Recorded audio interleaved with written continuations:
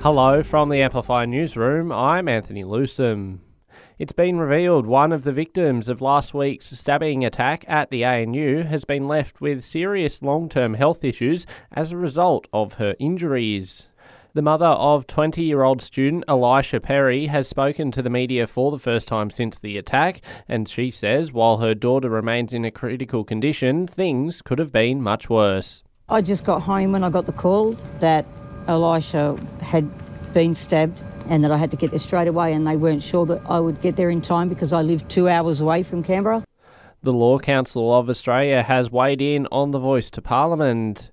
President Luke Murphy says his organisation is confident the proposed changes to the Constitution are legally safe and Australia should back them in. The Law Council has considered the proposed amendment to the Constitution and considers that the proposal is an orthodox approach to the proposal. The National Bushfires Preparedness Summit wraps up here in Canberra today with delegates undergoing war games.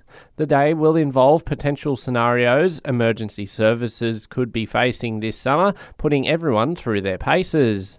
Emergency Management Minister Murray Watt says it'll help to identify any potential gaps that need fixing. The federal government has released its roadmap for employment in Australia. The white paper calls for full employment, which is more secure and inclusive, and to improve productivity across the nation.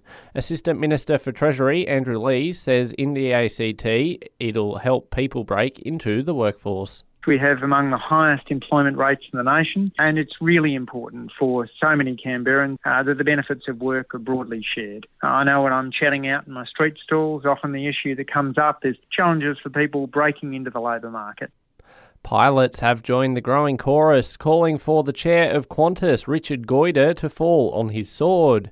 It comes with a parliamentary committee examining the airline's role into the government's decision to knock back extra Qatar Airways flights into Australia, continuing in Brisbane today. For the first time ever, the Australian and International Pilots Association has called for Goyder to step down, even writing to his new boss Vanessa Hudson about its decision. And Move Over Humans, the ACT government, have employed the help of 2 new robots to mark the lines on our sports grounds. Marking athletics track lines used to take over 2 days to complete, but now can be finished in just 6 hours. These bots are also super precise and have arrived just in time for the sports grounds to be redone for the upcoming season.